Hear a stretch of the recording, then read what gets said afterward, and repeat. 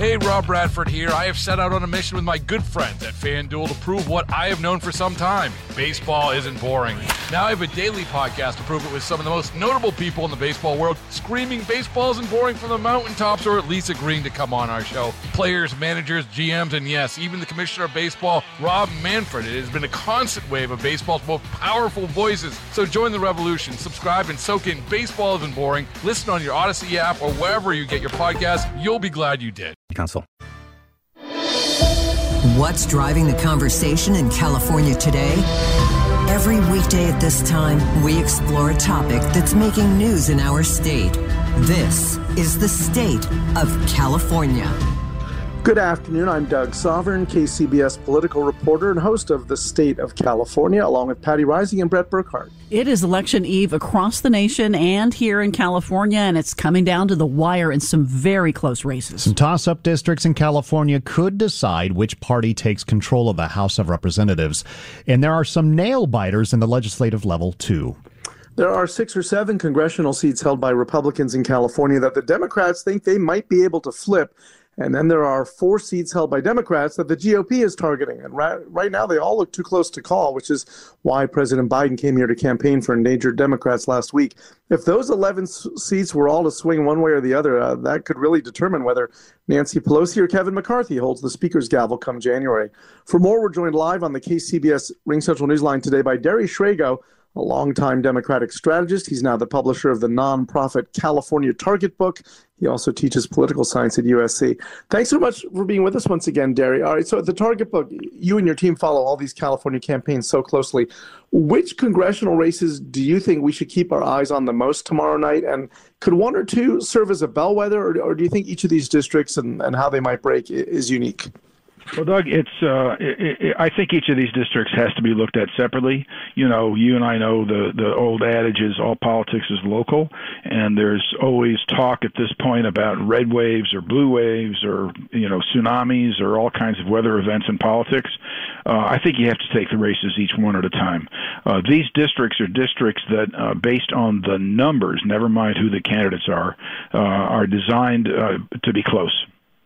Let's just zero in on one of them, and that is San Diego. At last check, Congressman Mike Levin held a slim lead in San Diego. So how much do you think it helped or hurt to have President Biden here last week campaigning for him in the San Diego area? Oh, I think that's a good move on his part. That district is only a Democrat by about 2.5% based on registration. On the other hand, Biden won the district in 2020 by 11 points. So good move on his part. So the president did not go to campaign in the Central Valley, where there are 3 close races in the 9th, 13th, and 22nd congressional districts. Is that because he's relatively unpopular there? Well, it may be. I don't know, because I'm not seeing the polling, the private inside polling that these campaigns are doing. Those districts were very supportive, relatively speaking, of the president in the last election. I think you mentioned 22. He won by 13, and 13 he won by 11. So he's done pretty well in those districts. But based on the fact that 2 of those districts are now currently held by Republicans, they may have made a decision just to go elsewhere. So what do you think is going to drive turnout in all these districts? Is it dissatisfaction with the economy? Is it fear about abortion rights, anxiety about crime? What do you think is going on out there? Well, Doug, we'll see. Obviously, when we sift through the results, I believe pretty strongly that inflation, crime in urban districts, homelessness, and a general sense that society is sort of falling apart is what's going to drive most of the turnout. The Democrats, certainly the progressive wing of the Democratic Party, have worked very hard to ensure that the Dobbs decision and the issue of abortion motivate a lot of Democratic voters, the Democratic base, to show up and vote. And Doug, as you know, we've known each other for a lot of years. I'm somewhat skeptical of that, because I just don't think that's what most California or American voters wake up thinking about every day. Obviously, there is a base that cares about that a great deal. It's a very important issue. But most voters wake up wanting to have a good job and send their kid to a good school and live in a safe neighborhood, and those issues right now are not really giving the Democrats a tailwind. There are also a couple of close races for state senate and state assembly.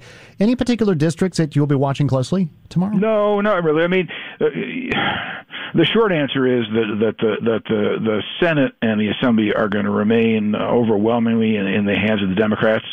So there's some races that are kind of interesting to insiders, but to be very honest about this, Brett, our focus is really very much on the congressional districts, because that will, as you said earlier, affect the balance of power in Washington. In terms of what's going on in California, there are a few interesting Senate and Assembly races, and there may be a couple of statewide races that are close, but it's still very much a Democratic state. Okay, so we're going to watch the returns come in from back east and the Midwest tomorrow. Which races should we be looking at to see what they might say about the bigger picture? Oh, wow. Well, there are a bunch of Senate races that everybody's going to be focused on. The conventional wisdom at the moment is that the House is probably going to be in Republican hands when all is said and done. But there are some really close Senate races in a number of places. Nevada's one. People will be looking at Wisconsin, Ohio. I think the Ohio Senate race is particularly interesting because our candidate there, Ryan, our candidate, is very much from what used to be the Democratic base. The working man and woman who used to be the Democratic core constituency that to a large degree has defected to the Republican Party. So how Ryan does in Ohio is very important. The race in Pennsylvania is important. There's a few races we'll be watching fairly closely. So what does it say about momentum that your party, the Democrats, have been forced to play defense in the last few weeks in places where they thought they were safe? I mean, when you see Joe Biden having to go campaign in California and New York, what does that say about how this thing has shifted in the closing weeks? In the closing weeks, it's pretty apparent that the issues that are driving voters, as I just sort of suggested, are the ones that favor the Republicans at the moment. It's inflation, it's crime, it's society out of control, it's homelessness, that set of issues.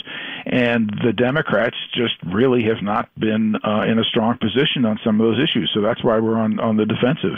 The issues where Democrats are always strong, irrespective of the year, are the issues where it's okay, we have to help people. It's health care, it's the environment, it's a different set of issues, and those are just not at the forefront in this election cycle at this moment. It's really driven very much, and this is usually the case, by the issue